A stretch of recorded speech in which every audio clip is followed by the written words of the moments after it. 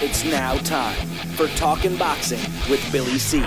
It began as a podcast, went live on the net, and transformed into a full-blown empire. It's the only daily boxing talk show on the planet, hosted by the only guy with the balls to do it. Many have stepped into the ring. Many have tried to take the belt. And one by one, they've fallen. Another victim of the undisputed heavyweight champion of Boxing Talk Radio. Talkin' Boxing with Billy C is on now. My style is impetuous, my defense is impregnable, and I'm just ferocious. I want your heart.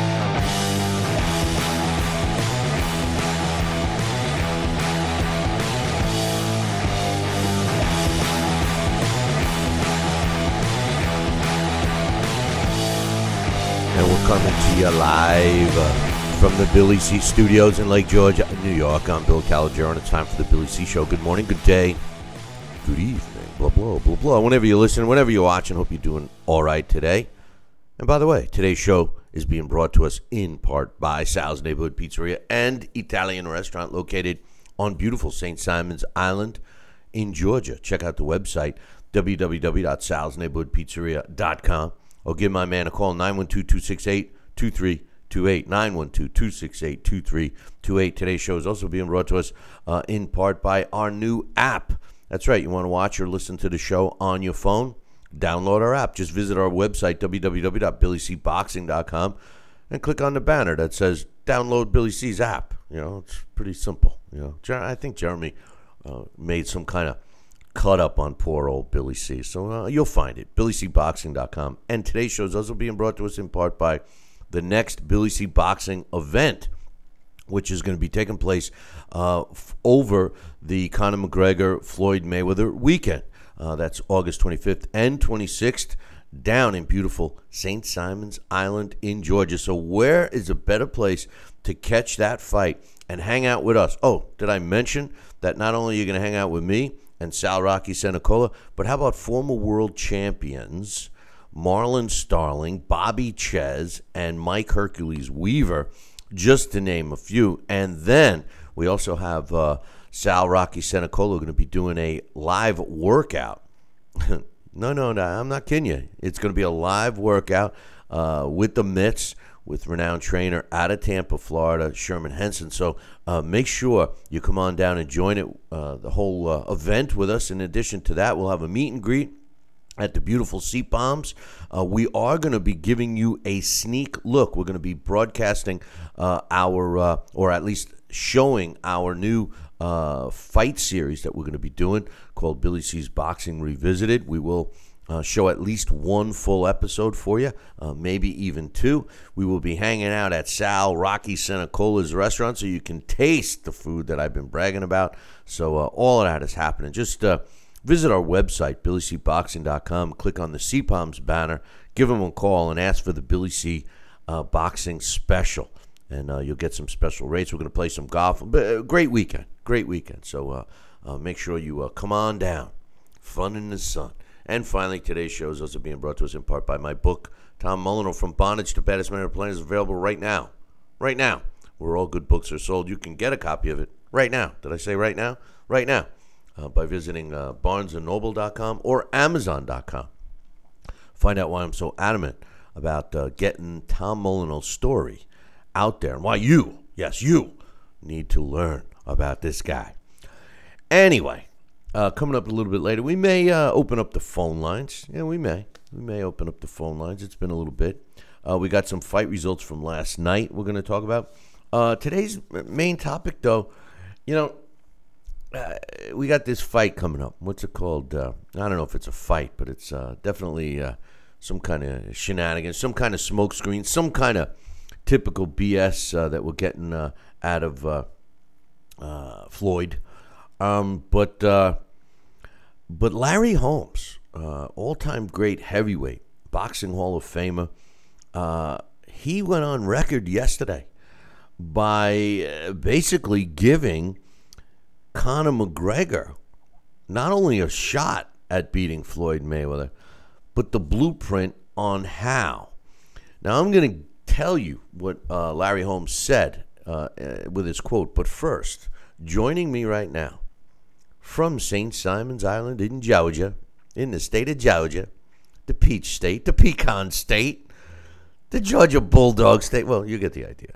Sal Rocky Senicola. What's up, Sal? Hey, Billy C. Good morning. How are you out there, my friend? Jesus, you blew my headset apart. I said some coffee. I got you did. You certainly did. Pecans. Is it pecan or pecan? I don't know. I say pecans. You know, I was talking to somebody yesterday about coming on down, and they tell me there's Sal drinking the customized Billy C. coffee mug. So if you want one, drop me an email. What do you got hanging off there? Take your spaghetti off of there. What is that? A rubber band? Yeah, rubber band. But anyway, I was talking to somebody, and normally when I come down there, when I drive, obviously I go straight down I-95, and my big mission is to get past Washington, D.C. and Richmond, and that's a pretty easy run for me. Let me tell you a story. Wait, I don't want to hear any more of your stories. I'm in the middle of telling you a story. Stop interrupting me, Rocky. Come on, go. So this guy says, "Oh, man, why don't you go 81 down the day, cut across over here, and do blah, blah, blah." And I'm like, "What? For what? Oh, to get around Washington? I mean, you know, they do have a loop that you go around. I mean, it's still outer loop. It is still a nightmare, but anyway, Larry Holmes is telling the world that Conor McGregor has a shot, and let me read you his quotes, Al, and get your thoughts. Larry Holmes, Hall of Famer, former heavyweight champion, many regard as one of the top heavyweights of all time, said, and I quote, what's that? I know Larry very well. I used to hang out with him with Richie Giacchetti all the time. Well, here's the thing. And they also announced the undercard, which we'll get to a little bit later. But I'll tell you what, Sal, just to get off topic for a second here, speaking of the undercard, Sean Porter is going to be fighting Thomas Delorme on the undercard of the card, but it's going to be on Fox, and that fight starts pretty early, so our itinerary might change a little bit, but I'll talk to you about that later. But anyway, Larry Holmes said, and I quote, "Don't sell Conor McGregor short. He doesn't have to do too much to win."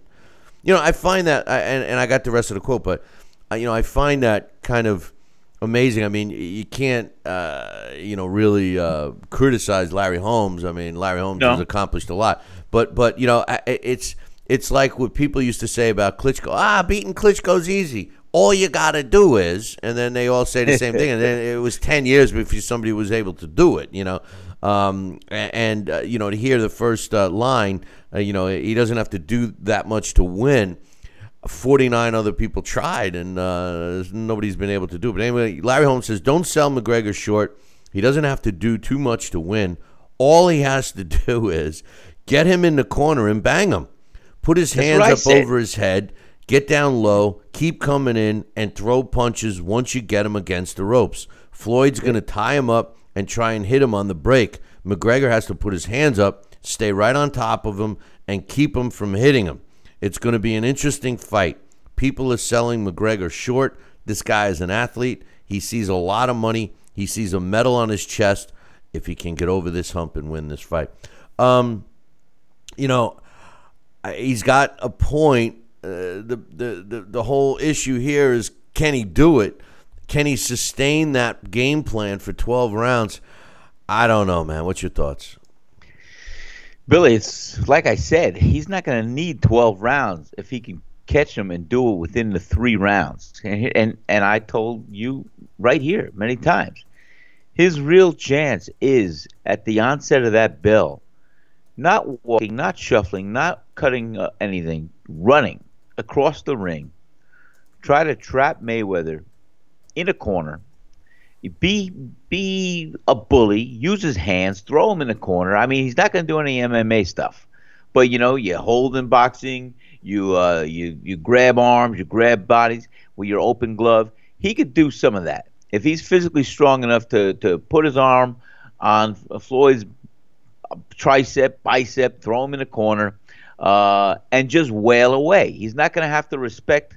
He can't respect Floyd. He's got to go through a barrage of tap punches, tippy tap, tap, tap, and he's got to be able to just manhandle him, throw him in a corner, and just wail away. Hit his arms, hit his head, hit his body, just throw combinations. And one of those punches has got to stop, slow, or hurt Floyd. And, I mean, that's the only way I see this guy having any type of chance or offense in fighting Floyd Mayweather.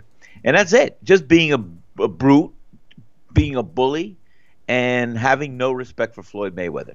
Yeah, I mean, he's going to lose either way. So he's got to go in there like he's going to win. And that's the whole damn thing. He's got to go in there with the winning mentality, and that he's got to be a bully. He has to have no respect for Floyd, and that he's got to go in there that he commands that ring, and he owns that ring, and that this is his night, and everybody's going to be surprised. He could do it.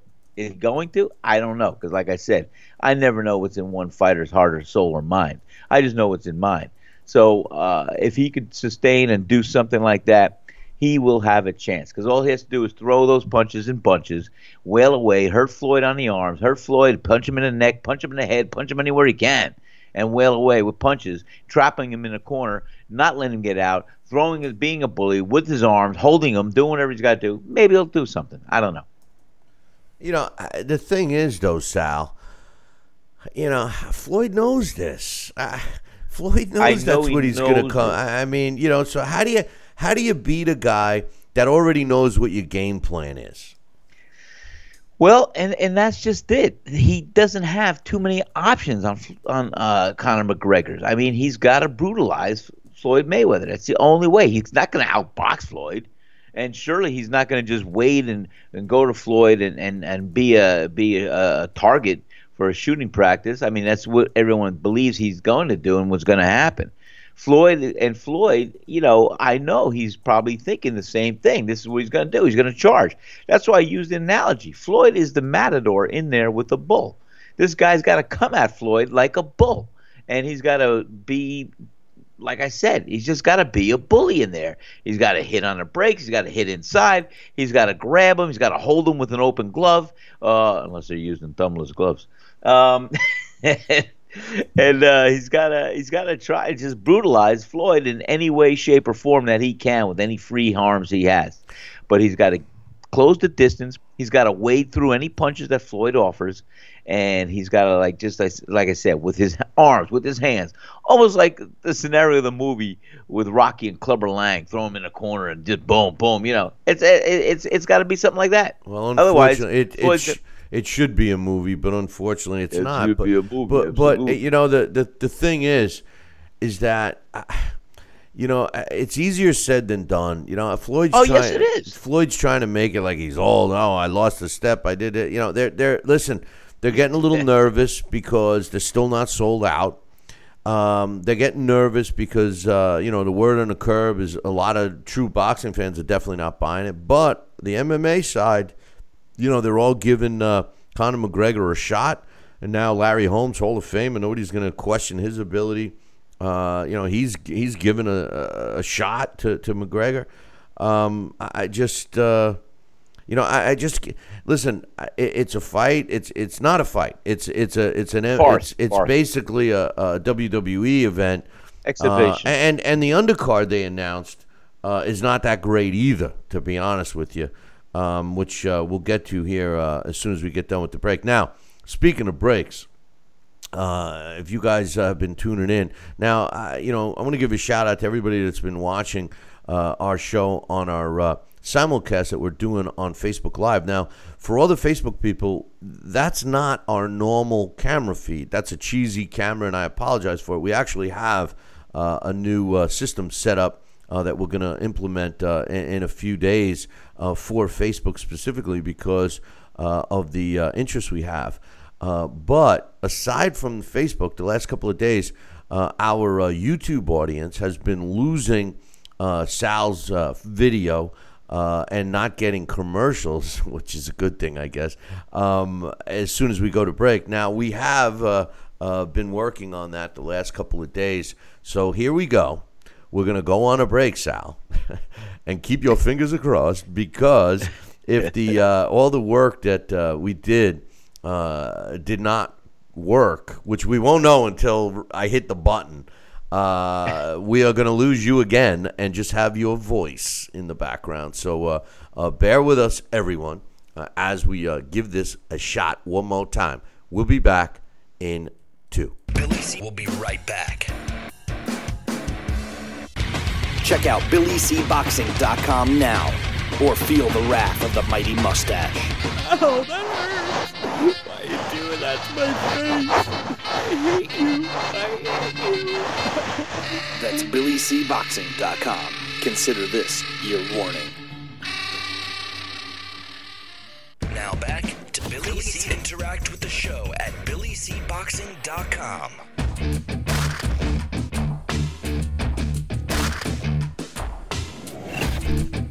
And we're back. You're listening and watching the Billy C Show. Glad to be with us, and thank goodness that we finally got over that hump. I want to thank the guys in the chat room, and by the way, we respond to the chat room up on BillyCBoxing.com. So if you're watching or listening on TV, the radio, or one of the streams that have been going on, I know that there's other vehicles for you to enter a chat room, but the one that we respond to and discuss on the show here is the one up on BillyCBoxing.com.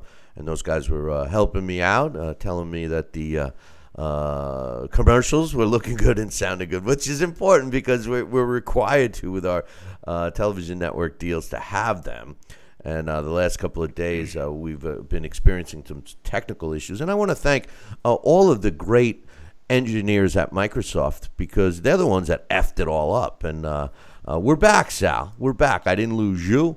I got you back. People get to see your green shirt and the salute to you behind you, and all of that stuff. But before we went to break, we were talking about the undercard, so I'll fill you in on that. First and foremost, the show is going to kick off with Shawn Porter going up against Thomas Dulorme in what is going to be an interesting fight. Thomas Dulorme is a real tall guy, and we all know how Shawn Porter fights. Now, that's going to be live on Fox, and that's going to start 2 hours before the pay-per-view. So boxing's going to start early that day, so it's going to be a full day of boxing for us, that's for sure. Also on that card that we'll get to see would be a couple of unbeaten prospects, Juan Heraldez and Jose Miguel Barago going at it. So we got a decent fight there, which will be on regular TV on Fox. Now, as far as the pay-per-view undercard, I'm not impressed, Sal. I'm not impressed. Listen, Gervonta Davis is a fighter that I'm really looking forward to his development. All right, I love this kid. I like him very much. Yeah. I think he shows a lot of promise. I just don't want him to end up like Adrian Broner. And on the other hand, the kid was brought up pretty coddled. All right, he's shown his skill set in his last 2 fights against good opposition. So the coddling hasn't seemed to hurt him, but you can't regress now.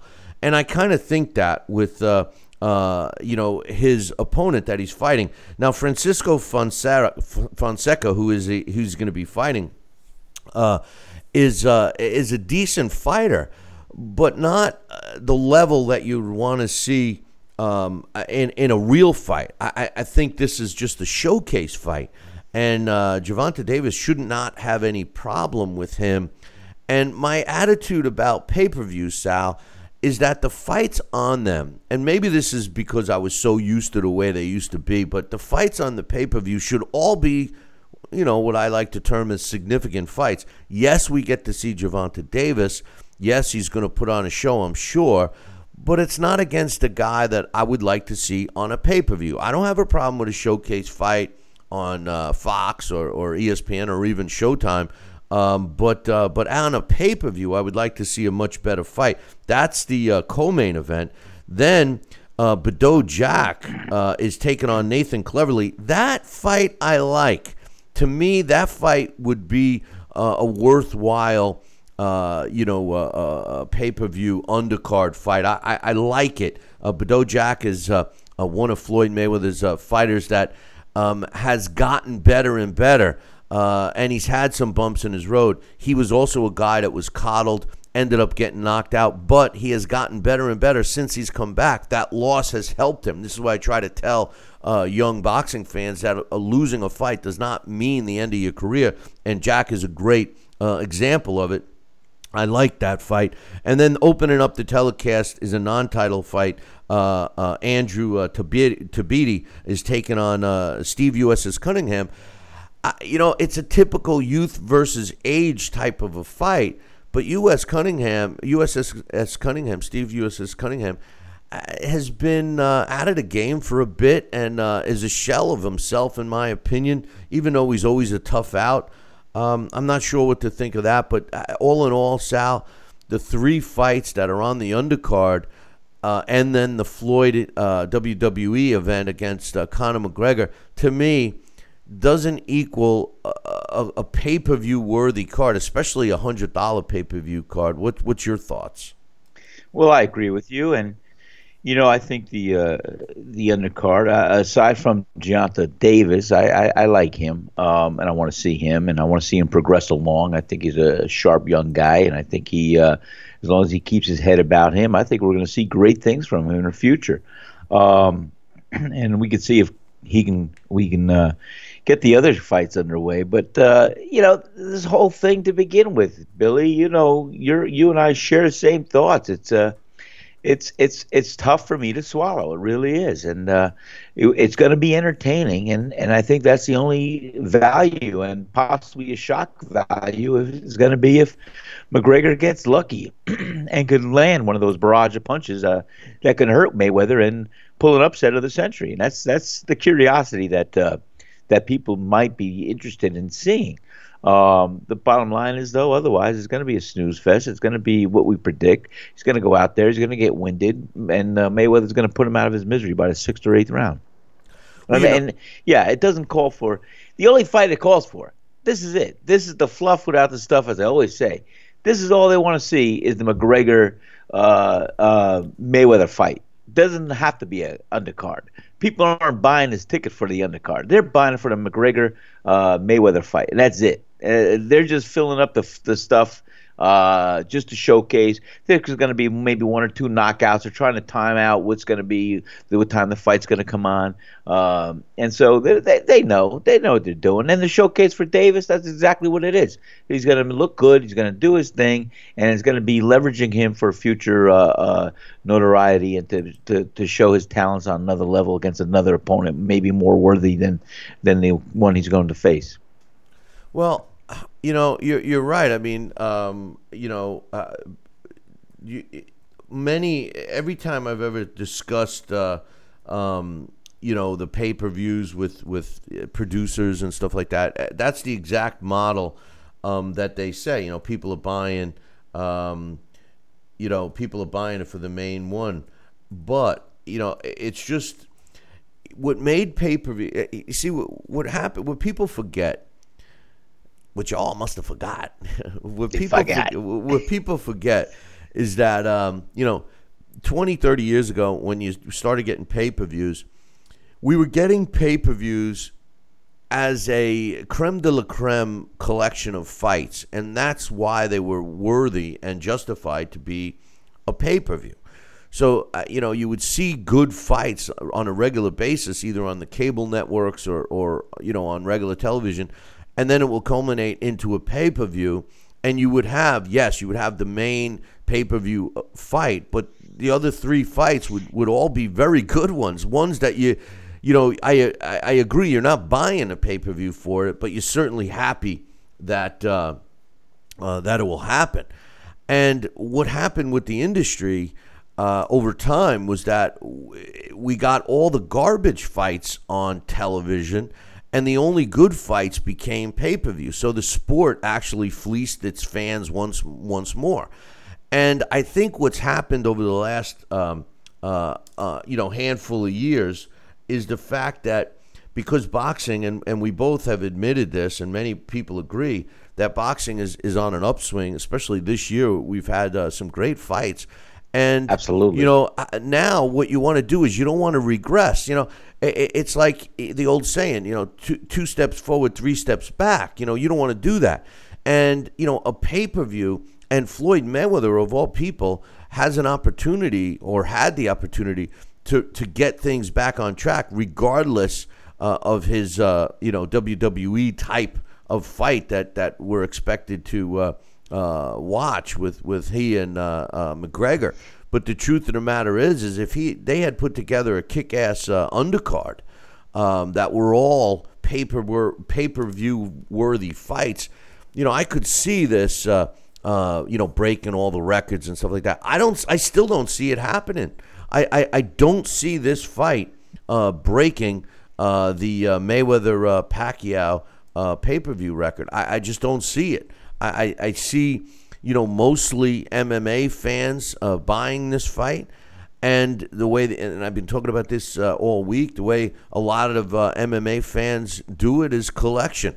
They'll have a bunch of people come over to one person's house. So from a pay-per-view number standpoint, they're getting one pay-per-view and 20 sets of eyes watching it. Whereas boxing generally, especially over the last decade, has been the complete opposite. Everybody buys it themselves and watches it at home. So I would have liked to have seen a much better undercard. And to be honest with you, I would have liked to have seen this undercard announced a lot sooner so that people could be talking about it. I think that's also indicative of the egos that we're dealing with between Floyd Mayweather and Conor McGregor. What do you think? I think you're 100% right on. I mean, this undercard should have been put together, should have been promoted a lot earlier than what we see in front of us right now. And no, you're 100% right on target. And as I said, this is all about McGregor Mayweather. It's nothing about anybody else. They're just filling that in to see what they could do, and they're orchestrating, timing it.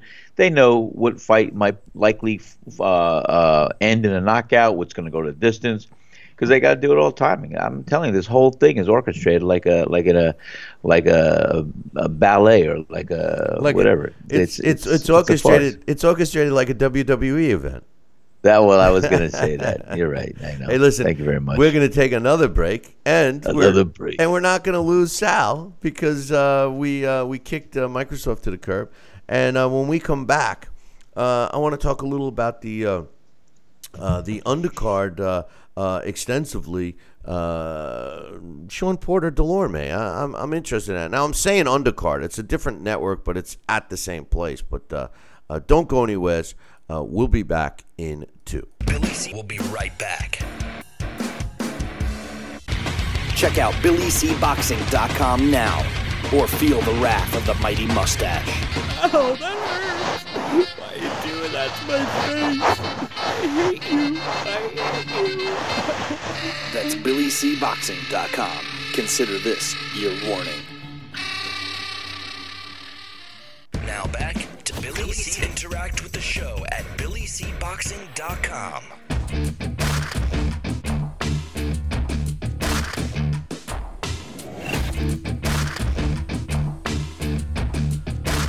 And we're back. You're listening and watching the Billy C. Show. Glad you are with us today. And just saw my girl, Emily Harney. Yeah, you remember Emily. She's part of the show, and hopefully we can get her back. I want Emily to come on down to our event, Sal, August 25th and 26th. Absolutely. Down in beautiful St. Simons. I mean, she'll have a great time. She knows Marlon. I mean, Emily, I'm talking to Emily like she's here. Emily, Marlon Starling's going to be there. Mike Weaver, Bobby Ches. So come on down. And you and I, Bill, we're going to be there. Yeah, well, and Emily Harney, hopefully. She could take pictures. She's the boxing's best photographer, so she could take some pictures. Where was she in that of my comeback fight? Well, she was probably taking pictures out of, main event. Emily's getting snooty now. She's only doing all the main big gigantor. For all I know, she's going to be in Vegas shooting the McGregor-Mayweather fight. I don't know. But probably. Anyway. Sean Porter against Thomas Delorme. I like this fight. The one you know that I love Sean Porter. I love him too. I mean, love the neutron missile guided hooks and right hands. Well, the thing I love about him is, he never stops. The problem is, I love him. Well, I really do. He's got the North Korea guided missiles because he doesn't know where they're going to end up. So hey, you like that? Scud. You like that, right? But that's the only problem. His accuracy or is a little yet to be it's a TBD. To be determined. But I don't want this to I just think Dulorme is going to be a decent fight for him. What do you think? Yeah, I think it will be a decent fight, and I really do like Sean Porter. He's a great fighter, well conditioned, punches bell to bell, 12 rounds, 10 rounds, whatever it takes, and I love him. He's a great guy. And I think if he connects with those punches and bunches that he throws, he's going to have a good night for him. But it's going to be a good fight. I think it's a real good fight. Yeah, I'm looking forward to it. The tall body of Dulorme, to me, has a big it has a big X on it for Sean Porter. He's got to work that body. I see Sean Porter stopping Dulorme. No disrespect to Thomas Dulorme. I just think Sean Porter is a totally different animal for Dulorme. Porter has been in there, with the best. So I'm thinking he's going to break him down and stop him in this fight. And I think that that fight would be a pretty good pre-fight, get you going for a night of boxing that's going to culminate with a snooze fest between McGregor and Mayweather. What do you think? I think you're right across the board. And, it's like I used to say, I loved fighting the taller opponents because you got more body range to do. You feint, you do this, you get inside, you bang with a right hand, you come up with a hook, you got you bully them inside, you uppercut, you overhand rights, but the body, you give that much body and with a tall, lean guy. And, you can work your way in there and just bang that body and the rest will come down to it for you. And I think that's exactly what I see. And this fight should go about 6 rounds, maybe 8. Last night there was some fights that took place, and in the super featherweight division, Charles Hurtado improved to 20-5 with 11 knockouts when he picked up his 11th when he scored an 8th round. When he scored an 8th round technical split decision over Miguel Gonzalez, who drops to 20-3. The way the scores were, and by the way, accidental head but caused the fight to be stopped at 32 seconds of the 8th round. 78-75, 77-76 for Hurtado, and one judge had it 78-75. Also on the card in the lightweight division, Christian Gonzalez improved to 17-1 when he scored a 3rd round knockout over Daniel Perales, who drops to 10-11. And in the featherweight division, Francisco Esparza improved to 6-0 with a draw. You can look at it as improving to or dropping to when he and Fernando Fuentes battled to a 6-round draw. Fuentes, he becomes 12 wins, 7 losses, and 1 draw with 4 knockouts. The way it worked, 58-56, and 2 judges had a 57-57. So that's what took place last night. In the boxing world, Thursday night fights. We got some more fights scheduled for tonight, but we got some emails here. Sal, you ready? Yes, sir. My man Jesse says, "Hey Billy C and Sal, I saw the undercard for Floyd versus Conor, and it looks all right. The one fight I like is Juan Hernandez against Jose Barago, 2 undefeated prospects fighting for their position to move up. Both fight hard and are heavy hitters. It should be good. I also like the Porter Dulorme fight, in that Porter can't afford a loss because he's moving up quickly. Dulorme is tough and has the skills." Shorten Porter's been there and done that. He's a former world champion. He's already climbed the ladder. He's a likable guy, and he's an action-packed fighter. He's interesting to watch. What I find real interesting in the email so far, Sal, is that Jesse is picking the fights that are going to be on before the pay-per-view. So, when we look at this undercard, technically, yes, it's the undercard, but it's not the undercard for the fights that you're shelling out $100 for, So I agree that those two fights are good ones, but for $100, I like one of the four fights that are on the pay-per-view. He says, how do you see the Gilberto Ramirez versus Jesse Hart fight? It's a big test for both of these guys. Hart can punch and Ramirez can box. A lot of people think that Gilberto Ramirez has been coddled. And my thoughts on this is Jesse Hart's kind of been coddled too. It depends how you look at it. When they made this fight, Sal, I wondered why Jesse Hart was getting this fight. I think that they were rushing him in a sense. Ramirez, he's he got his shot and he's a belt holder, but I thought that Jesse Hart, they were moving him along a little slower, possibly for a showdown down the road, or possibly to get a shot at a belt a little bit later. In a way, I think that they're rushing him a bit, even though he's got enough fights under his belt.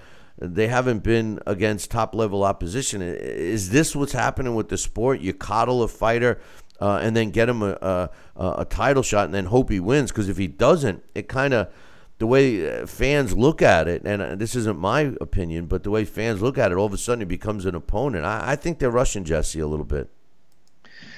Yeah, possibly they are, but let's try and look at it from a promoter and from a manager standpoint and a fighter standpoint.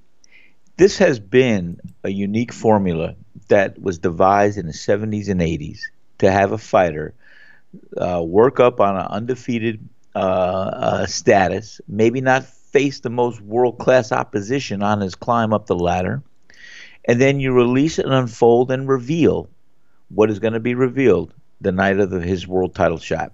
I mean, I could tell you they did this time and time again.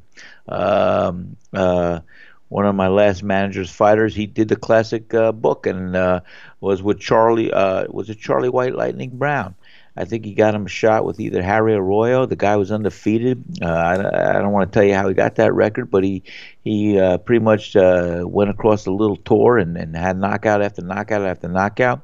They finally released him after he worked his way up and got a top ranking in the system, and then they put him in the ring with Harry Arroyo, and Harry Arroyo, I think, just destroyed him. I don't know, but that's just it. You have a package. You want to unwrap it. You want to reveal it. So you take care of the package. You see what's going to happen, and then guess what? The night of the fight, hey, he either has the goods to make it a fight and to make it work for him and it's to sustain a career, or he's going to be dubbed the not the real deal, and he's going to become an opponent for a little while, or he's going to either make or break, and he's going to get out of the game. But meanwhile, you're marketing your guy, and that's what some of these people have done, and that's what they continue to try and do. And they're ready to reveal and unwrap the package the night they step in the title fight. That's it. Well, we'll see. It's not the best way, but like I said, we like to see fighters proven with equal opposition, this and that. But, I'll admit, maybe I didn't have the best opposition coming up. I fought a couple tough guys here and there.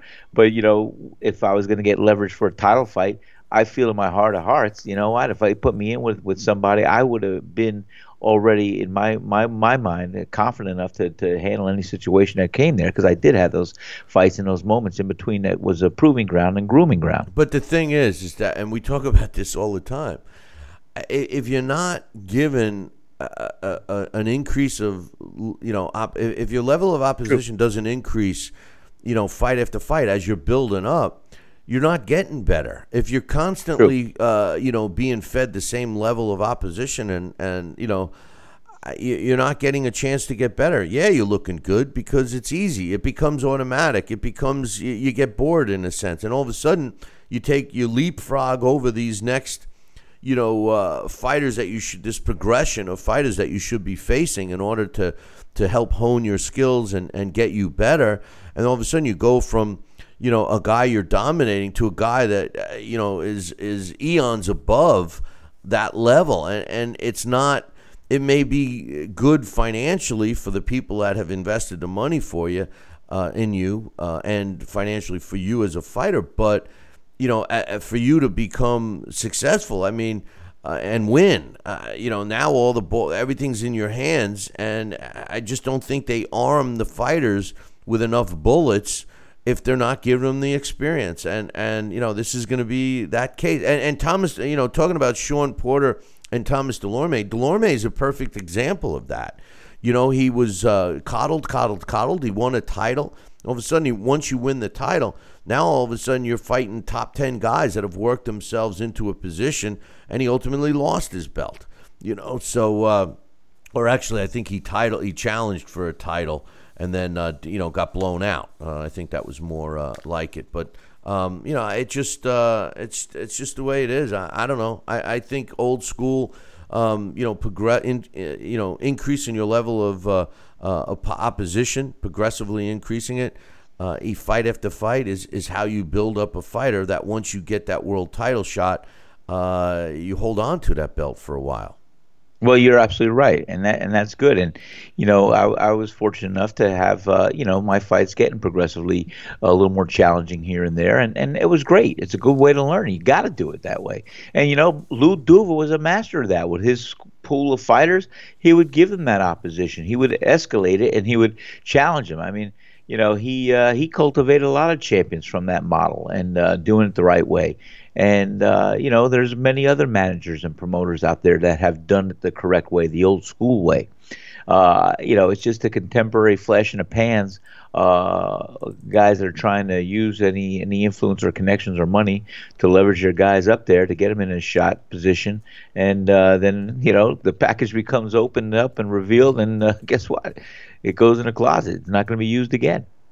That's the whole difference. But yes, naturally progressing along with more and more stiffer competition and raising the level of a fighter's awareness and skill set is exactly the way to mold and shape a fighter for future championships. Yeah, no, I mean, it gives the fighter the best opportunity. Experience is the best teacher, Bill. Yeah, well, Sister Mary Elephant used to be a decent teacher too for Cheech and Chong, but that's another story. But we got another email. This one is, and we're gonna have Alex Papali join us here in about 15 minutes. But great. This one's from your man Joel and my man Joel. All right, he Joel. says, "Hey Billy C, with the announcement of yesterday's pay-per-view undercard from Mayweather McGregor, I was curious about your and Sal's thoughts. If it was above or met or below your expectations. I personally felt with such a big main event, the undercard was going to suffer with no names or one-sided fights. But I am interested in the Tabiti versus Steve Cunningham fight, as this is a crossroads fight for Cunningham. I want to see Badou Jack against Nathan Cleverly. However, Gervonta Davis is fighting another sitting duck in Fonseca. I look at Fonseca, and he's fought a chock-full opponents of under 500.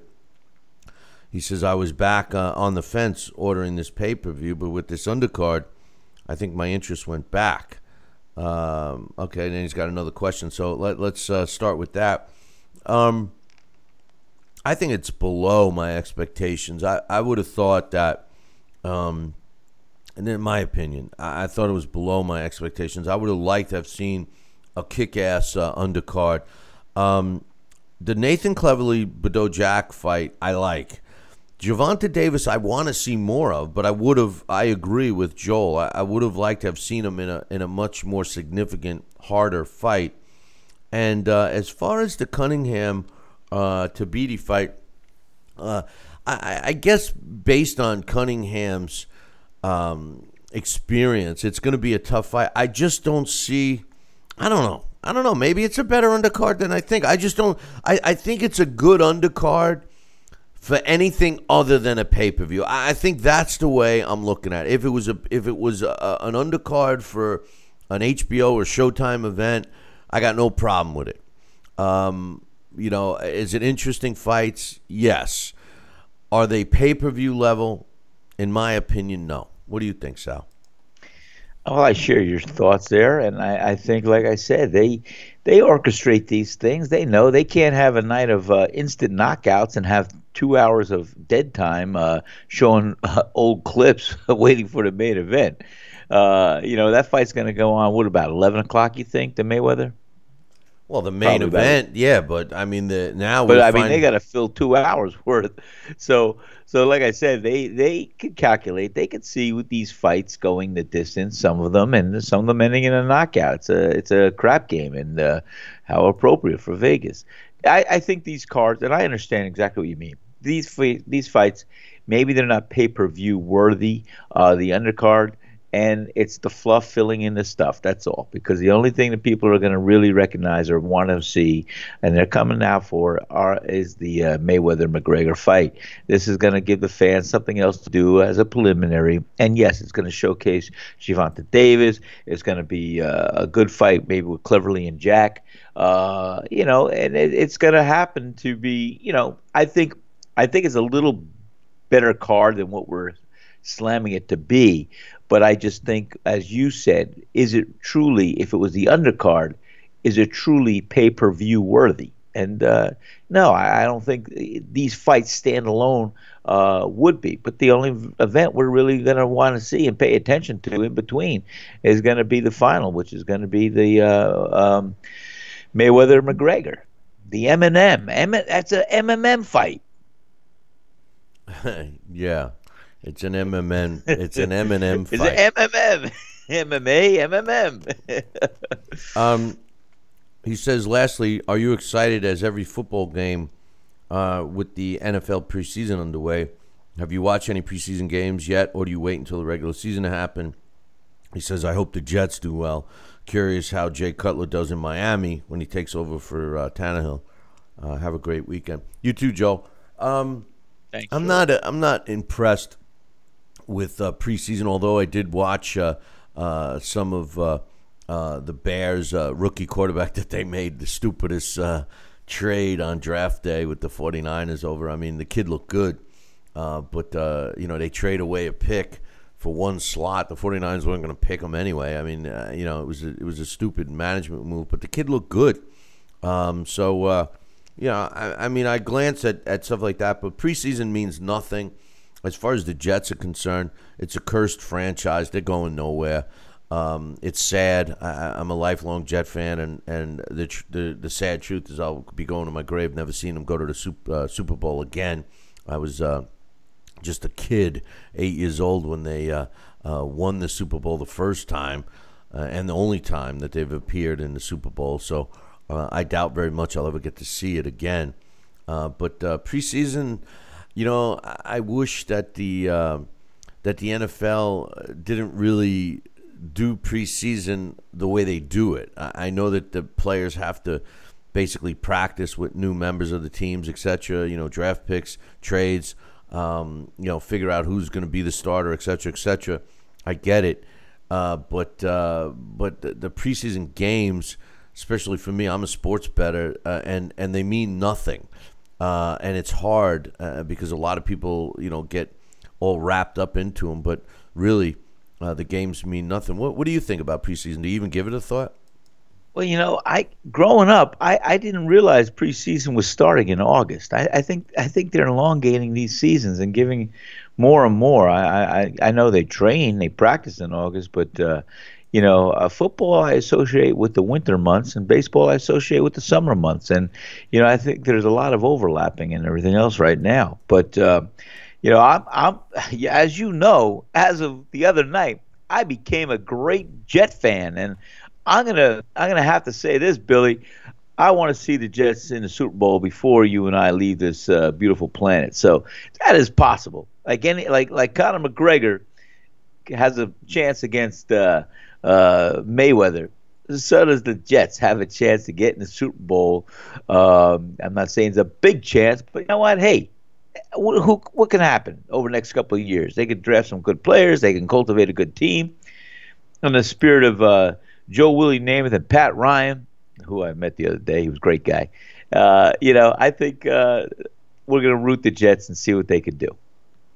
Well, I'm a diehard Jet fan. Hello. I'm a diehard Jet fan, and Joe Namath was my idol, but I don't think it's looking good for them. But anyway, that's that for emails, and I appreciate that. And they announced another one of the World Boxing Super Series fights that will be taking place in the Cruiserweight division. Junior Dorticos, who's undefeated, and he's also the WBA World Cruiserweight Champion, takes on Dmitry Kutuzov, and that fight's going to be taking place on September 23rd in Texas, at the Alamo Dome. So that's another good one. I love this World Boxing Super Series, and so far I have all the fights. Let me see. Do I have them all? I have the ones that have been listed. I think I missed one, so if any of you guys can help me, I have the Marius Briedis and Mike Perez. I have that date. I have the Dorticos date. I have George Groves, Jamie Cox, and I have the Chris Eubank Jr. Yildirim. Those dates I have. Did they set a date for Usyk Huck and Vladzarek Gassiev and Callum Smith Sokoland and also Brahma Rob Brand? I think that one was set. So if any of you guys can help me out with the dates on that, I would greatly appreciate it. So drop me an email, Billy@TalkinBoxing. That's TalkinBoxing.com. And I like this fight, Sal. And as you know, I like this series. And what I like most about the series is that the fighters themselves, which incidentally there's no American fighters there, the fighters themselves were more than willing to enter this tournament with titles on the line and everything. And that's the mentality of a fighter. That should be the mentality of a fighter. That's the mentality of fighters we see in England. We see it in all fighters except the U.S. fighters. The fighters in the U.S. are seemingly afraid to fight other quality fighters. They want big paydays for no fights. Gervonta Davis in his next fight is a good example of that. I'm just using that as an example because, as I stated earlier, I'm a big fan of Gervonta Davis. But it's kind of disheartening to see that it's such an obvious trend. It sticks out like a sore thumb, Sal. No, you are right. And, it's going to be a little bit of the minutia we're going to have to deal with and see what happens. But it's part of the game, Bill. Part of the game. You got to take the good with the bad. And hopefully the cream will eventually rise to the top. And that's where we get the good competitive fights. But, yeah, I was very very shocked with the apathy shown any of our United States fighters going into that Super Series of tournaments. The what? What'd you say? What'd you say? You were telling there was no U.S. fighters earlier in the Super Series. In the World Boxing Super Series. That's amazing. Why is that? Well, because they're so coddled. Because they want to. Yeah, that's damn right. That's what I was just saying. I know. My point is I'm that trying to say why is that the mentality? Is that what we're going to deal with? I mean, it's just a shame. That's all. I'm just reiterating what you said. It's just a darn shame. Yeah, it really is. Because we like to see some domestic guys put it on the line, bite the bullet, and say, "Hey, we're going to prove we're the best," and that's it. That's the fighter's mentality back in the old days. Well, it seems to be the fighter's mentality outside the U.S. Once you bring in the U.S. into the mix, now the fighters, oh, no, I don't want to fight him. No, I don't want to fight that guy. Oh, if I fight him, it's got to be in my backyard, my gloves, my trainer. I get to come out first. I get to go be announced first. This kind of purse, I know. And when you give it up to the rules, regulations, and somebody else's decision making as far as tournament structure, yeah, it's I guess like I said. A manager and promoter, what they want to do is orchestrate and tailor and have a game plan of how they're going to leverage and use their fighters along the path.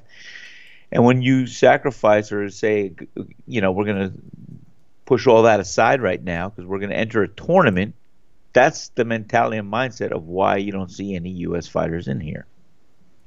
Yeah, well, unfortunately, that's not a good sign for them. But no. Anyway, hey, listen, let's take a short break, Sal, and when we come back, we're scheduled to have Alex Papali join us and give his thoughts on a bunch of stuff. We'll toss some questions at Alex and see if he can hit the softball. What do you think? I look forward to it, Alex. I love Alex. He's a good man.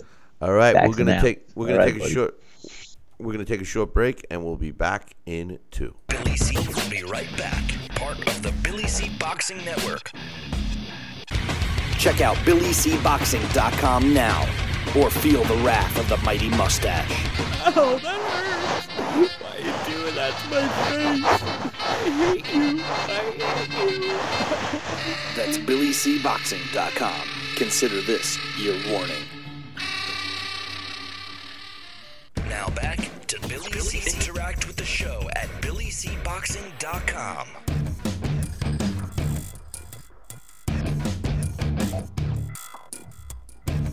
And we're back. You're watching and listening to Billy C. Show. Glad you could be with us. And speaking of being with us, joining us right now, all the way from sunny Connecticut, is my man, Alex Papali. He's with both of us. Sal, me, Alex. Good morning, Alex. What's going on?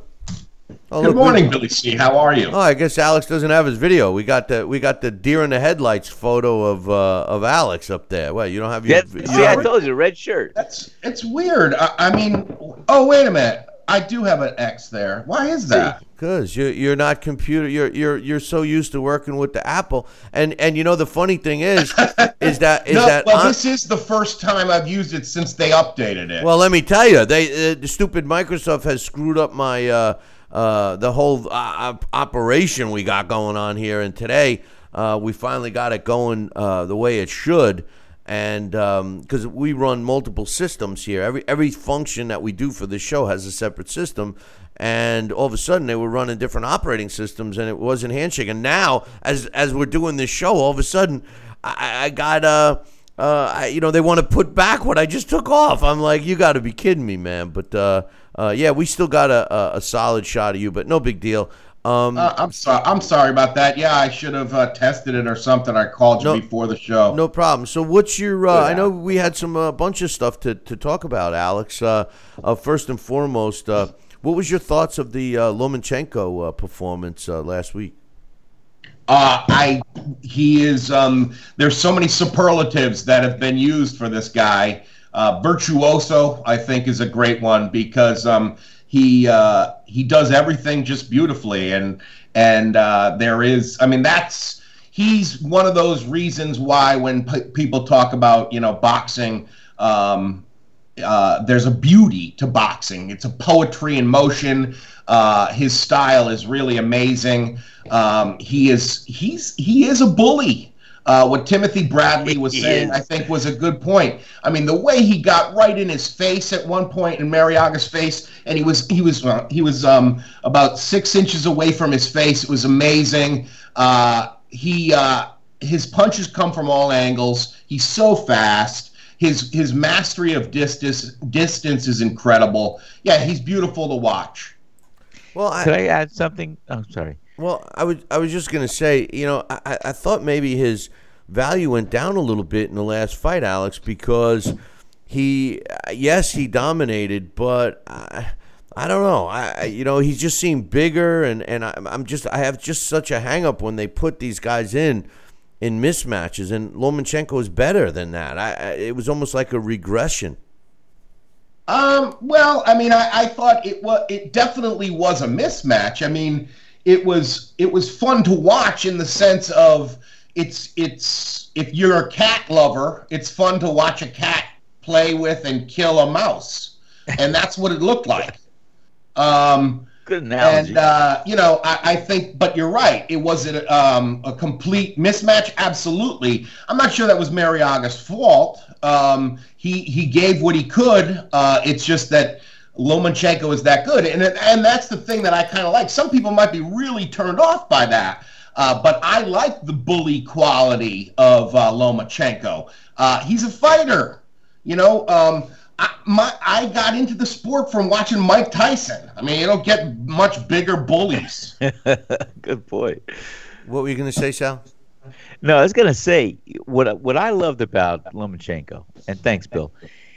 He is one of the reasons that you could say that boxing will use the example of pound for pound best, because it's you cannot ever see this guy fighting for a heavyweight championship of the world, but scaled down to his weight division, This guy did it all, does it all. So he's one of the reasons and examples of why we look at fighters pound for pound as being the best. And I'll tell you what, I don't think he lost too much market sense there. I think, like Alex shared, I like to see that in a fighter, a bully, confident fighter. It wasn't always just that way, but this guy went out there. He said, "Hey, you don't even belong in the ring with me. I'm going to show you what I could do," and that's it. And you know what? Not only you, but anybody I face, it doesn't belong in the ring with me because I'm the best. That's the aura he sends off. That's what I got from that fight and his bullying technique. And I think he'll do well throughout his career, no matter who he fights. But he is a good example of why they came out with the viewpoint of a fighter being pound for pound the best. That's all I want to add. I think that's an excellent point, and I think that that's definitely you feel that as you're watching him, that he's putting everything together that if you watch this sport, you know that a fighter should be doing, and you can imagine, oh my God, if a fighter was in this mold at any weight, he would be, it's almost like you're seeing a superhero. And that's really what the pound for pound sort of thing does. It transcends the sport, and it's this idea that, wow, at any weight class, that guy is showing supremacy. Yeah. Well, I mean, I mean that's a great point, and I mean it is what it is, right? Absolutely. Well, I'm really sorry I can't get my video on. That's okay. I'm having to stare down with you. I wonder what picture it is. I'm fogging up your glasses. Billy C., I had a friend of mine that was on vacation this week up in the Lake George area, and I said to him, he was doing a lot of kayaking, and I said to him that supposedly there is a legendary mustachioed lake monster in there.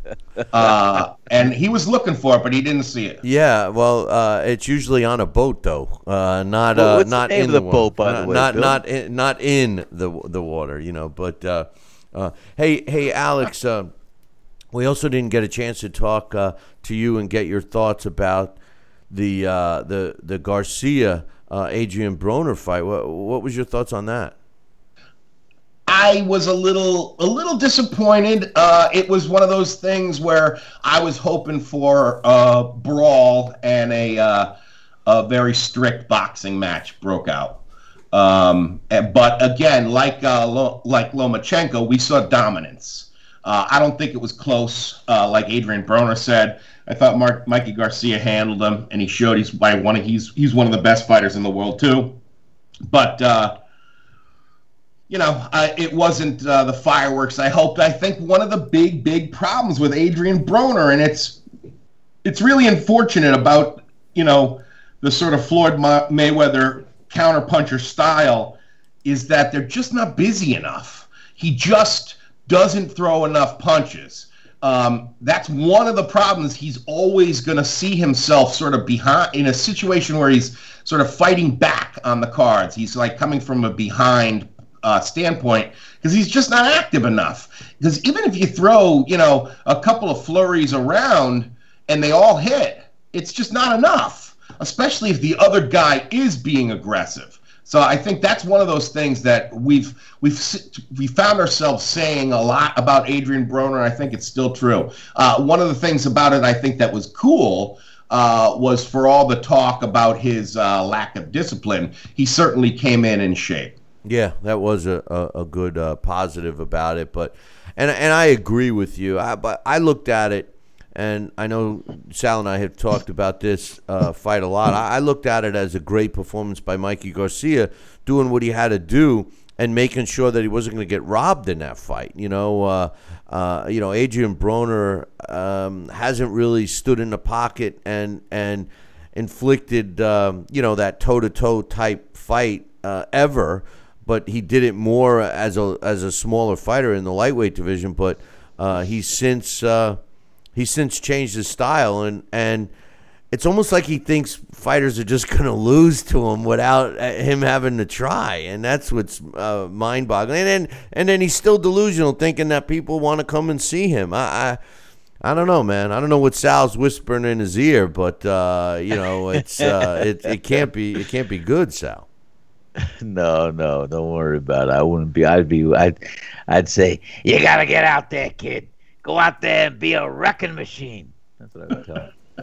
So, Alex, what do you think of the undercard in the that was announced for the Mayweather fight? I think, showcase fights. I think it's good to be able to see Gervonta Davis. I think that, he's definitely a young, up-and-coming star, one of the bright spots of the sport. But, yeah, he's not matched in too deep. It's a replacement opponent, isn't it? Didn't the original fall out? Who? For who? Gervonta Davis's opponent. Oh, you know what? I wanted to see him in a real fight. It's a showcase fight. My point about the undercard is not that they're not good fights. It's just that they're not good pay-per-view fights, in my opinion. Right. Yeah. Which unfortunately we've gotten used to that of real crappy undercards. This thing is I don't imagine that this is much more than a commercial. I watched some of the All Access. And dude, it's hard to watch. They're both. It really is, in a way, it's a good fight for our time because it really seems like we've been through the presidential campaign of this sort of battle of douches, and douchebaggery has won. And this fight is a battle of douches. The two biggest douches of both sports. So it's like it's hard to know who to root for. I don't know. Mayweather, when he just has the bag of money, it's just disgusting. And McGregor, is just profane. I don't know. It's really not appealing to the best of us. I really wonder how well it's going to do. I think it's, as Sal, I think, was saying earlier in the show, it's really being driven by the popularity of MMA. Boxing is going to win, but what are they going to win? I really wonder. I'm wondering if Summer's Eve douche is going to win. There was a lot of douches. There was a lot of douches in that comment. One of the sponsors. I mean, come on. I mean, Sal, you and I have had this talk about promoting douches and other things, and that's Alex's word of the day. But that's funny. But the sad thing is now Larry Holmes coming out saying that he's got a good chance of winning. McGregor does, and. I know. Does Larry have a piece of this action? I don't know. But the other thing was pretty comical. I had issued an official request to Bob Bennett of the Nevada State Athletic Commission, both as a letter and an email. He never responded, and basically I read the letter on air, and it was basically asking him how he approved that fight. And how he had been saying that Nevada State Athletic Commission is all about safety, et cetera, et cetera. And he kind of answered all those questions in an article that was published on another website.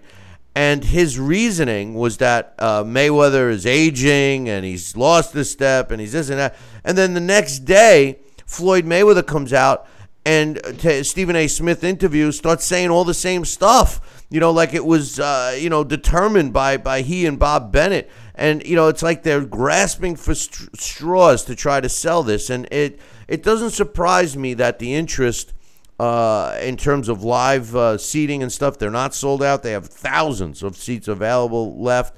I don't think it's going to break the pay-per-view records. Alex, what do you think?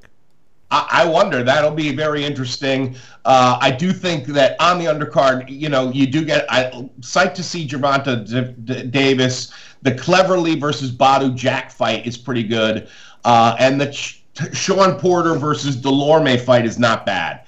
But to me, the thing that is the eyesore, the thing that I have a problem with is Mayweather McGregor. So I won't be watching it. I'm going to be at Foxwoods CES very wisely, and I think they're doing this now for both these upcoming events. Is putting together a live boxing show that night, and then if you got a ticket for that, you could get into the pay-per-view and watch the farce.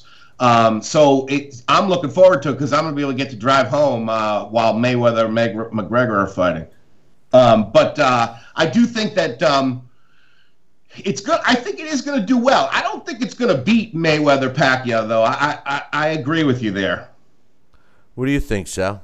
Well, early on, I was with good old cousin Jeremy. I thought that this fight would transcend and would surpass the Pacquiao Mayweather world record-setting pay-per-view, and I was looking at all aspects and all races and creeds and classes, wanting to see this fight, and not only the boxing audience but the pay-per-view. I mean, the MMA audience. So I thought it was going to really be, but later on, my heart of hearts, you realize, as I do, and we all do, that most real boxing fans or boxers rather save their money and wait for the real boxing fight that's going to take place in September, less than a month later, between Triple G and Canelo Alvarez. That's the real fight I wish we were talking about right now instead of this one. But this fight is going to be the fluff without the stuff. It's going to be a showcase. It's going to be an entertaining value. It's nothing more than just a shock appeal to see what's going to be happening. It shouldn't even be a sanctioned fight. We've said it for months now, but it is what it is, and they're going to pull in and grab in and hook in a couple of suckers like you and I and everybody else. But the real fight, and the only fight that I really wish we could be talking about right now, is the Triple G Canelo Alvarez fight, because that's going to be a fight. That's going to be a war. That's going to be the real one, and that's going to be the fight. I can't wait till we dive into that and open up that gift package. Well, I can't deny that. I mean, that is a real fight, and I'm looking forward to it.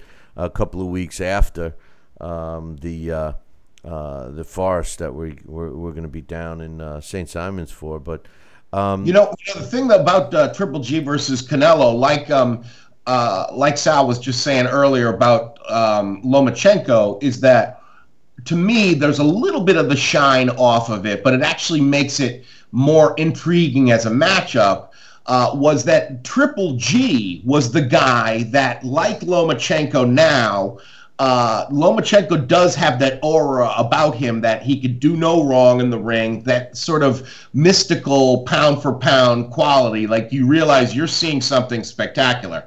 To me, it was Triple G before him that had that.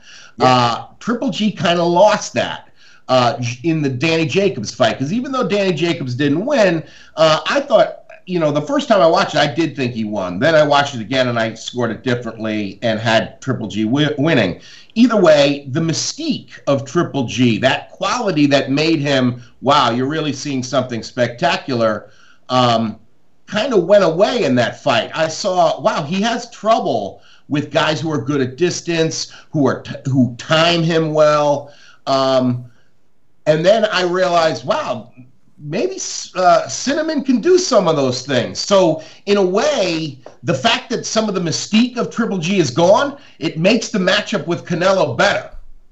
Well, here's the thing, though. Canelo, and I've said this for years now, Canelo, listen, Canelo's a great fighter. I love watching him and stuff, but he possesses a very visible weakness that he has not been able to overcome.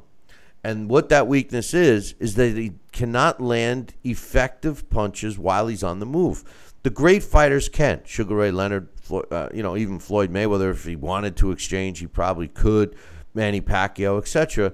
These guys were Tommy Hearns, Sugar Ray Robinson. I mean, you can go on and on. I mean, these guys were able to, not only mix it up with an opponent, but while they were using their agility and footwork and movement, they were also able to inflict damage on their opponent, whether it be a stiff jab or a power punch. I mean, these guys were able to do it. Saul Canelo Alvarez can't. He is so textbook and so, robotic in a way that he has to plant his feet before he can effectively land punches on his opponent, which puts him in a position where he's right in front. This is why he was so ineffective against Floyd Mayweather. Every time he did that, ready to inflict damage on Floyd, Floyd wasn't there anymore.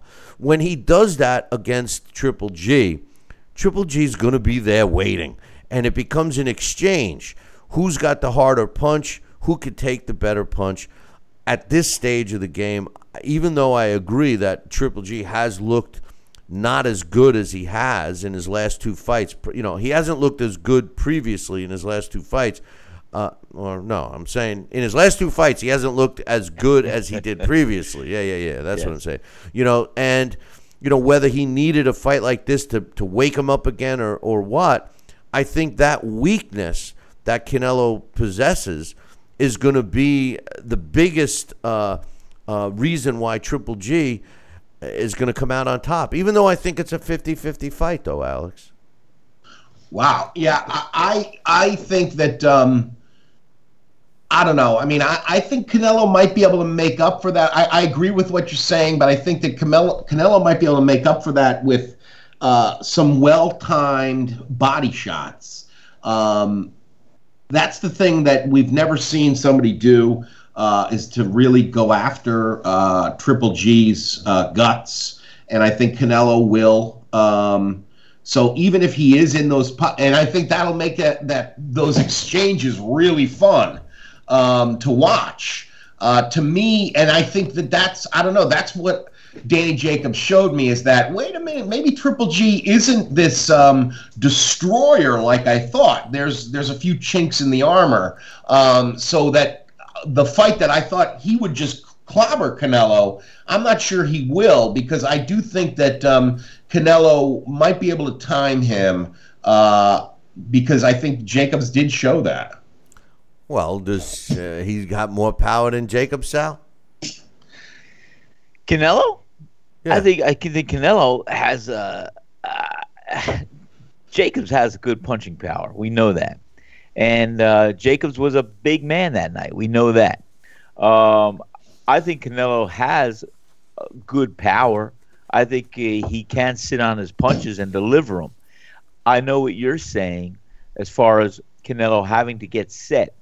I think he's not quite as much of a deficit as that statement does relay.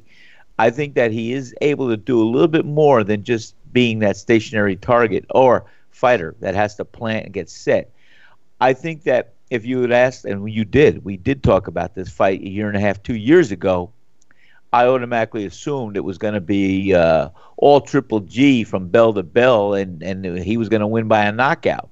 Now, as you suggest, I do concede and see that it could be a 50-50 fight going in because of Triple G's less than a stellar performance in his last two outings. But with that being said, don't ever doubt or count Triple G out for slipping. I feel in my heart of hearts that Triple G knows what's on the line. Triple G is a champion. Triple G is a warrior. And Triple G does know that his twilight of his career is right now, and he's going to rise to the occasion. I think he's going to surmount whatever he needs to do mentally, physically, spiritually, and I think he's going to give one of the best performances we've seen him in. With that being said, is he going to be so dominant and destroy Canelo? No, he's not. Canelo's going to do the same. He's going to rise to the occasion. I think all field game plays or fields being level, I just see Triple G being a heavier-handed fighter that's going to also bang Canelo Alvarez's body and hurt him on the arms, the body, and eventually up top to the head. So I see this fight being a classic, great fight and a great exchange. I see an ebb and flow in the early rounds. I see middle rounds coming out, but I do see Triple G being dominant in the later rounds and ultimately catching and hurting Canelo Alvarez.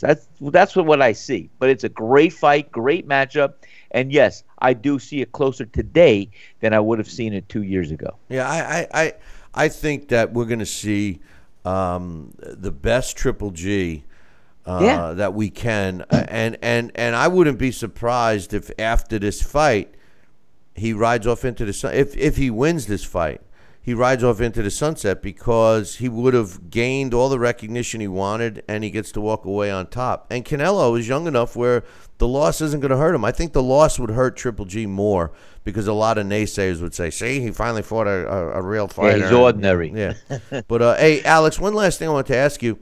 What's your thoughts with Larry Holmes and his prediction or assessment of how McGregor could actually beat Floyd? I mean, I heard this many, many times when Klitschko, I don't know if you caught the show in the beginning, but I was showing the comparison. People used to always say that about Klitschko. Klitschko's nothing.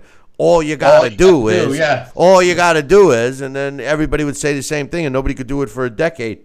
And quite honestly, the game plan that Larry Holmes mapped out for Conor McGregor is what everyone says all you got to do to beat Floyd, and he's 49-0. Nobody's been able to do it. What's your thoughts on that? And do you think Conor McGregor could do it? Well, see, that's just it, is that I don't think I think to some degree what Larry did say is true. You have to, in order to beat Floyd's style, you need to overwhelm it.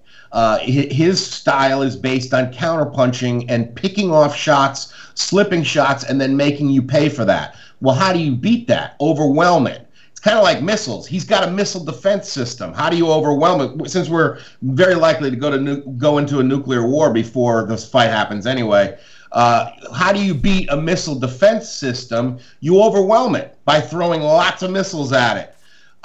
Well, that's what McGregor should do. Absolutely. That's what people should have done Floyd's whole career. Who did it effectively are the ones who did it best.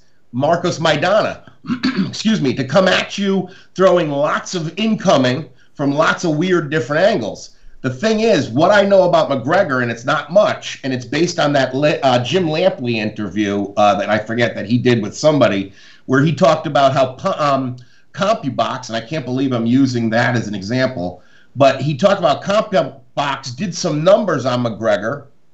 He's a counterpuncher. So his style is not even the kind of attacking, overwhelming, lots and lots of punches style to do that against Floyd. So he's going to have to be fighting a style that he's not comfortable with, in a sport he's never been in, against probably one of the best guys of the last 20 years. So, yeah, how do you think he's going to do? I mean, I do think that it's funny that Larry is saying that, and it does make me wonder if he's getting a cut of maybe a local pay-per-view showing or something. But I don't see McGregor having any shot. There's nothing in his makeup, from what I know, the little I know of him, that could suggest he could do it. Well, I mean, Floyd is promising us a knockout, and I think he'll get it because of the fatigue factor, not at the power. Or if Conor McGregor came dressed as a woman, then Floyd would definitely knock him out because he's knocked out many women. Oh, that's wrong. But anyway, hey, Alex, I appreciate you coming on and giving us your thoughts, and we'll look forward to next week's blast, my man. All right, guys. Great to talk to you. Take care. All right. That's my man, Alex Papali, and giving us his thoughts. And, hey, you know what, Sal? He was right on there. So I believe so. Anyway, hey, listen, let's take a short break. When we come back, we'll wrap this up and do some other things. So don't go nowhere. We'll be back, I'm going to say about 2. Billy C will be right back. Part of the Billy C Boxing Network. Check out BillyCBoxing.com now, or feel the wrath of the mighty mustache. Oh, that hurts. Why are you doing that to my face? I hate you. That's BillyCBoxing.com. Consider this your warning. Now back to Billy C. Interact with the show at BillyCBoxing.com. And we're back. You're watching and listening to the Billy C. Show. Glad you could be with us. And with me now is my partner in crime. I was going to say. What were you gonna say? I don't know. I didn't want to say. I was gonna say culprit. I was gonna say culprit. I don't know. But Sal Rocky Senecola. And Sal, what's your final thoughts on Larry Holmes saying that, you think Alex has a point that maybe he's involved in this somehow monetarily. I just think that he was speaking the obvious for how to beat Floyd, but easier said than done. No, it's like I've been saying. There's no Billy, as you said, and brilliantly, because it's the fact. There have been 49 other opponents beforehand that probably had some type of formula or could devise a way. Hey, you know what? I think I can give him a good fight. But then again, you know what? I'm going to just throw punches and bunches. That's what a fighter has to do with this guy. He's got to cut the ring off. He's got to get him in a corner. He can't let him run around the ring. And he's got to make a stand. And when he gets in punching range, if Floyd's close enough to punch you, you're close enough to punch him back. So get in there, bang the body, throw punches and bunches, wade through the arsenal that he's going to offer. And just, hey, it's easier said than done. We know that. But that's been the textbook, the game plan of what so many fighters should have tried to do beforehand. And Floyd, like I said, is the matador in with bulls. He can move side to side. He can hit you and turn, and you're going to miss. He's not going to be there. He is a master of that. And you know what? I will never take away what his ability is. He's a world-class fighter. And whether we like the fact that he doesn't engage or not, the guy is a master. And I give him credit for that. And, the only chance I've said all along McGregor has is to not respect Floyd, wade through any arsenal he's going to offer to McGregor, and just bang him all over the place, throw punches, hit him in the arms like Rocky Marciano did to Roland Estarza, do whatever he could do to hit, and bang the body, bang the arms, throw punches and bunches, let your one punch set up the next punch, and just hopefully one of those unguided scuds will catch Floyd or hurt him or get his attention, and then you could jump on him. But you got to manhandle him. You got to throw him into the ropes. You got to use your arms, your open hand, or whatever you got to do, and you got to do the best you can just to be busy and not stop. And you know what? You never know what happens. I think you're right. The key, the biggest key, is to show absolute no respect to Floyd, which I don't think he deserves any respect either, inside the ring or outside the ring, for that matter. I think he's a scourge of a human being, but that's just my personal opinion. But at the end of the day, I wouldn't bet against Floyd. He's going to win this fight. He's going to win it easily, and he's probably going to walk away with a knockout. On this day in boxing history, August 11th, 1990, Sweet Pea Pernell Whitaker knocks out Juan Nazario in the first round to unify the world lightweight title, and that took place in Nevada, State Line, Nevada, that is. On this day in 1990, Hector Camacho wins a 12-round decision over Tony Balzadar to retain his WBO junior welterweight title, and that took place in State Line, Nevada, on the same card as Pernell Sweet Pea. On this day in 1987, the guy who changed Hector Camacho's career, Edwin Rosario, knocks out Juan Nazario in the 8th round to retain his WBA world lightweight title. It took place in Chicago. On this day in 1954, Archie Moore knocks out Harold Johnson in the 14th round to retain his world light heavyweight title, and that took place at Madison Square Garden in New York City. And finally, on this day, August 11th in 1899, George Little Chocolate Dixon retains his world featherweight title as a result of a 20-round draw with Eddie Santry. It took place at the Broadway Athletic Club in New York City. And that was a popular place to watch fights back in those days, were at the athletic clubs. Something that I don't think too many even exist today. Or a men's club, they used to call it too. But anyway, that's what took place on this day in boxing history, and I'm glad to see that we got over this technical hump with our broadcast, Sal. And I look forward to it. I tell you what else I'm looking forward to. I'm really looking forward to coming down and eating at your place. I mean, coming down and doing our event again in St. Simon's in a couple of weeks. But I'm really looking forward to trying some of your food. I haven't really had any, and a few weeks. Absolutely, Bill. And we're gonna have the best of the best ready for you. And I'm gonna hand toss you a pie.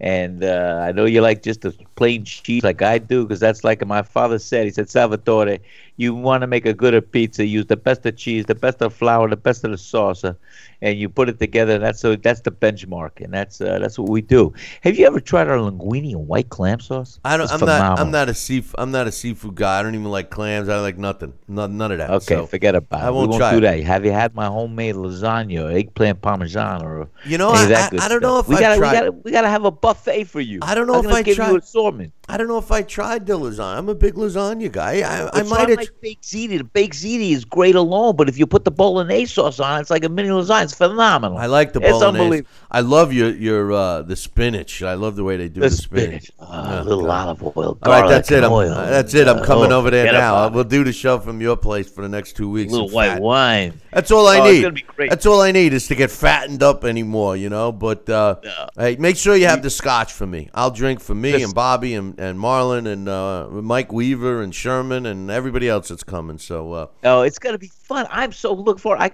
Bobby Ches called me yesterday. We talked about it. He's excited coming down. We're gonna have a great time, Bill. And I got a couple more surprises. I just asked Vinny Pazienza if he can make it down. I don't know if he can, but we'll see. I'm waiting to hear back from him. that'll be great. So hey, we want you guys to join us too. So don't forget, visit our website, Yes. BillyCBoxing.com. Click on the CPOM's banner. Call them. Stay there. That's where we're going to have the meet and greet. That's where we're going to show you one of our shows that we've done before it's airing on the networks, which are starting pretty soon. I think fall it's scheduled to start. So you'll get to see that first. Great. Some great stuff. You guys are going to love it.